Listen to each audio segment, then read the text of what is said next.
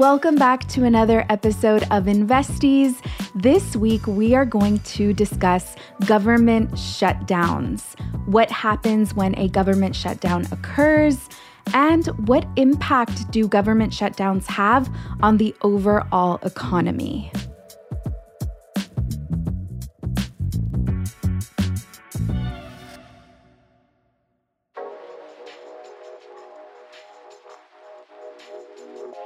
Before we get into that, let's take it back to May, when we were having highly politicized conversations in the media about going into debt default. A lot of the times, debt default is confused with a government shutdown. Back in May, we were looking for the debt ceiling to be raised in order to be able to pay our bills. I'm not going to go into the details of that today. I do have an article that I wrote for Hey Chica on People in Español that we can link in the show notes if you want to learn more about the debt default. But the reason I'm bringing it up is because, as I said earlier, there is confusion between the two. And so I just want to let you know that these are two separate issues. However, with that being said, when we went into a debt default, Fitch, who is one of the top 3 credit rating agencies, did give the United States a stern warning that the fact that we are potentially going into default can lower our credit rating. Fitch did end up lowering our credit rating just a few months after making that statement. We have an entire episode breaking down the credit agencies that rate all of the countries. If you want to check that out, we'll also link that in the show notes. Now, tying this all together, Moody's, the third credit agency that has not downgraded us, gave us a stern warning this week on Monday, letting us know that basically, if we don't get our act together, they will also downgrade us. This is important because when the United States of America doesn't have a good credit score, that doesn't just impact the United States of America. That impacts the global economy. The result in the downgrade of a credit score is that people begin to lose confidence in the United States and the economic power that it has. In addition to the United States of America having a credit downgrade, the debate on raising the debt ceiling between both sides of the aisle can also be an indicator of a potential government shutdown, which is exactly what we are experiencing now. This government shutdown is set to take place on October 1st if we don't reach an agreement by September 30th. The last government shutdown we had was in 2019.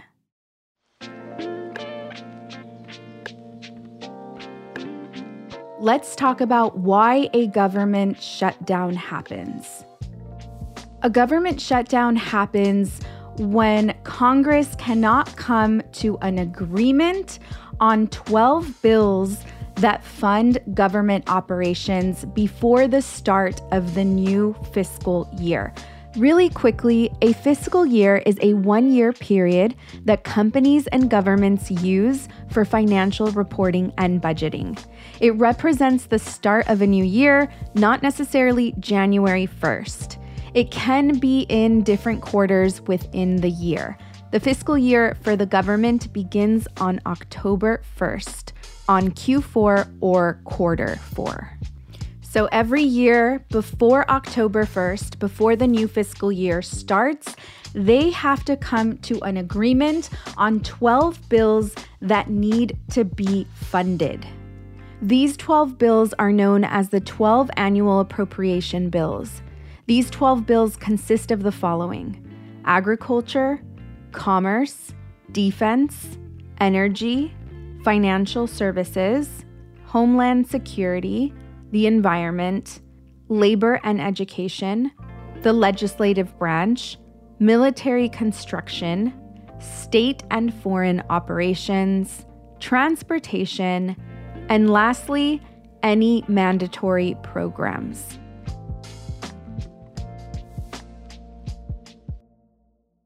I did research to try and find out exactly what the issue was with both sides of the aisles trying to agree on the 12 bills, if there was something specifically that was holding up Congress from coming to an agreement.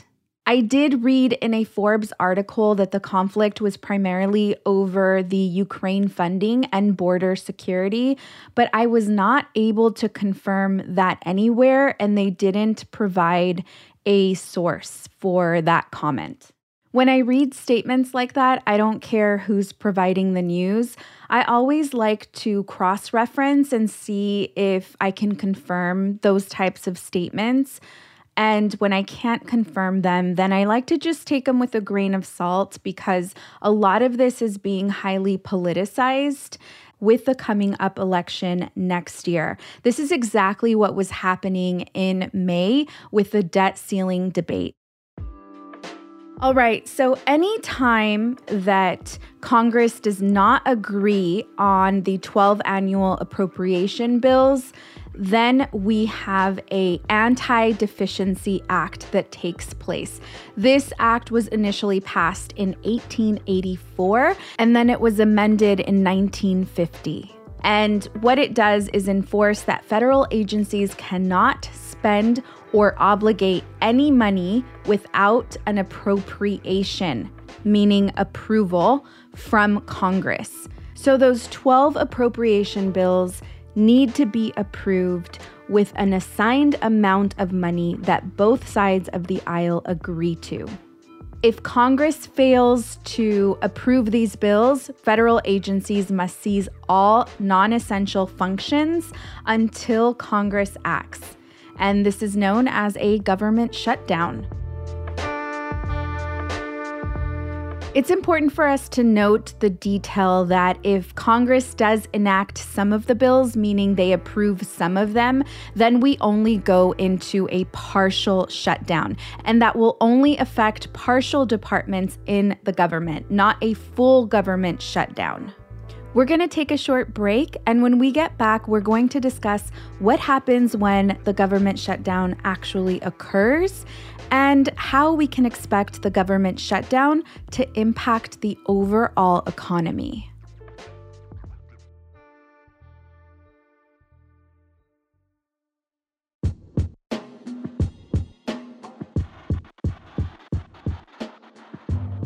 Investee, have you started investing yet?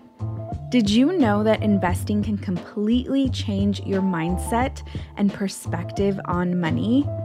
That's how we're going to build generational wealth, is by investing. This is the perfect time to start your journey. Join me on November 4th and 5th for the virtual Wealth Warrior course. Check out inluswetrust.com for more information on the curriculum and why it's important for you to get started. I'm excited to see you there.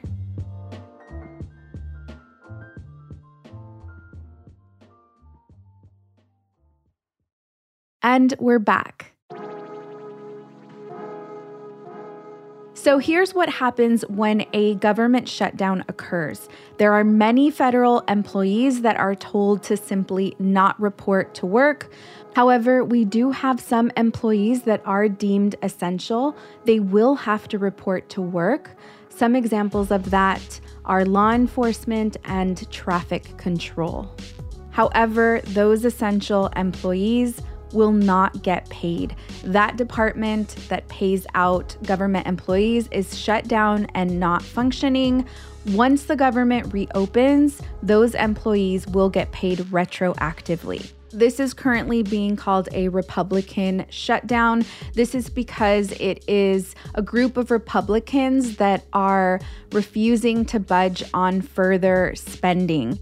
While it is not clear which of the 12 bills they are not agreeing on, what we do know is that Republicans are wanting to spend less on these bills. So they're refusing to come to an agreement and approve them because they are wanting to cut budgets. The positive news here is that since 1976, we have had 20 government shutdowns, and the average shutdown has only lasted 8 days. These are typically short because government employees aren't getting paid. So, they're trying to move it along as fast as possible. The longest government shutdown we have had was in 2019. That shutdown lasted 34 days. However, it was a partial shutdown, so it didn't affect a lot of folks across the board. That specific shutdown was tied to Trump's demand for $5.7 billion in federal funds for the U.S.-Mexico border wall.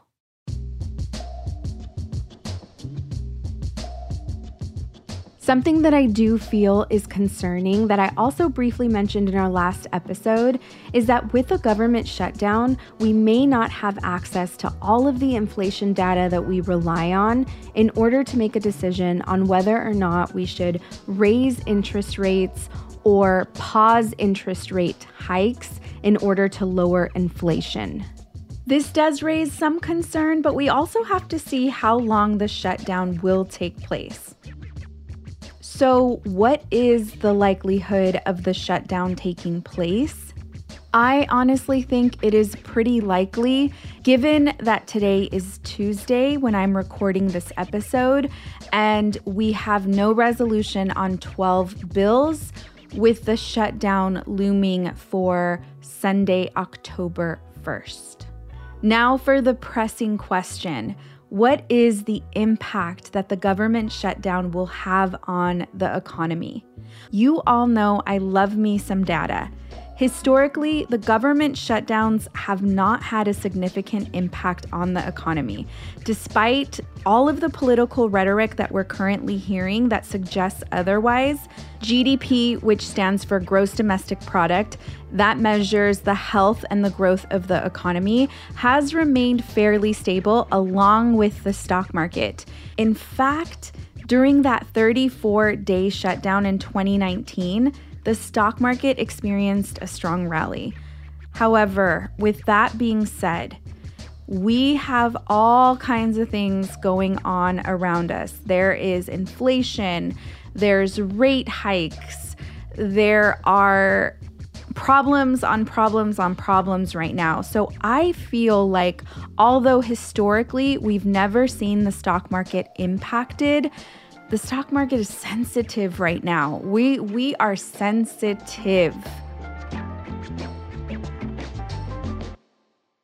I'm recording this on Tuesday, September 26th, and I actually believe that this aggressive little downturn that we had Monday and today, Tuesday, is the stock market processing the potential shutdown.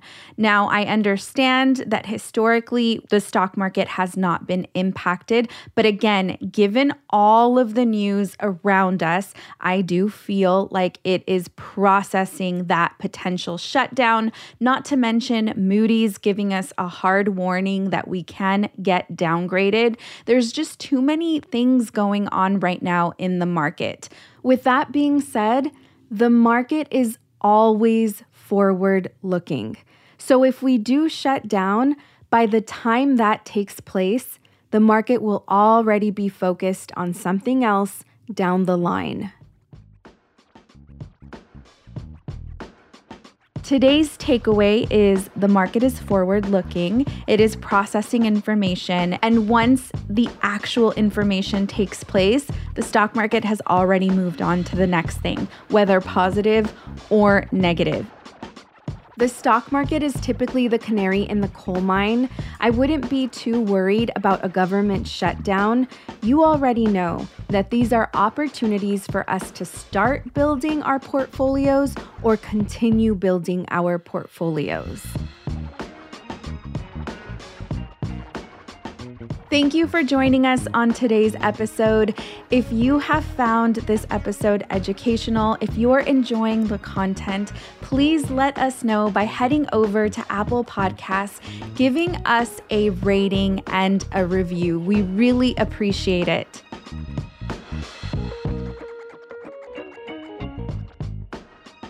Investees podcast is a Cosmic Standard and In Lose We Trust production. I'm your host, Linda Garcia. A very special thank you to our team, Eliza Smith, Jacob Winnick, Asia Simpson, Nina Gensler, Debs, and Samaya Adams.